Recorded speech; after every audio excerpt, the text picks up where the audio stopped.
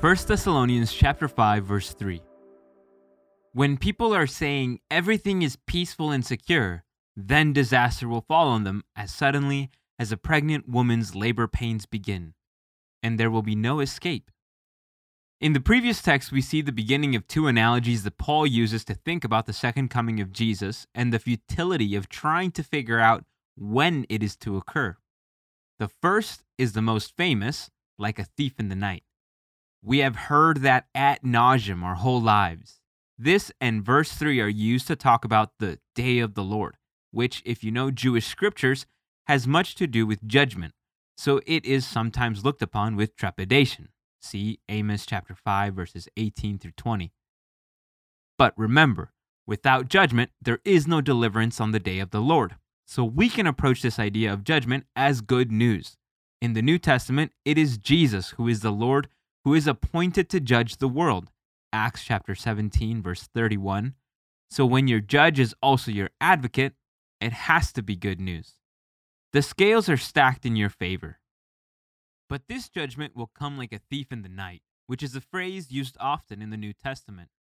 So for the apostle to use it in this instance is not only appropriate, but familiar. In all of its usage, it is not a prediction of a particular time, but more a prediction of a particular attitude. Even in the analogy of the pregnant woman's labor pains, we see the attitude of unreadiness, unpreparedness, and a general misunderstanding of what is really happening. The text for today has people saying, everything is peaceful and secure when disaster falls. Wow, this seems prophetic for our year so far. As I write this, we are in a shelter-in-place order for California. My office has moved home, and I am in my garage. Times have changed, and it didn't take too long. I remember when we had our first child. We were in a Target by our house, and things got serious fast. We knew we were close, and we were prepared. But when the labor begins in earnest, you lose your mind a bit. And yeah, we had bags packed, snacks ready, for me, honestly, and we were clear on the route to the hospital. The only problem was, we were not at home. Now, we were not too far away. We had just run out for a few minutes to grab a couple items, but we had left everything at home. It was a tense ride. I thought I was prepared, but the plan had been to leave from home. Being in Target changed everything. God has a way of doing that. When we think everything is perfect, that is when trouble often strikes. God does not bring that trouble. It just seems to be the way of the world. But we have often become too content with the way we have set up our lives and with the expectations we have for how things are going to unfold.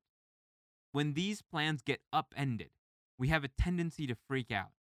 I know I did in the labor situation. Thank goodness there are those in our lives that have much cooler heads that understand our preparation was good, it just needed to shift. And that plans can go out the window, but your preparation can carry you through.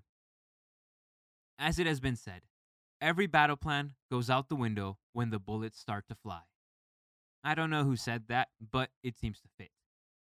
How are you preparing for the day of the Lord? What plans do you have that can change and you will still be okay? How often have you said that everything is safe and secure and even prosperous?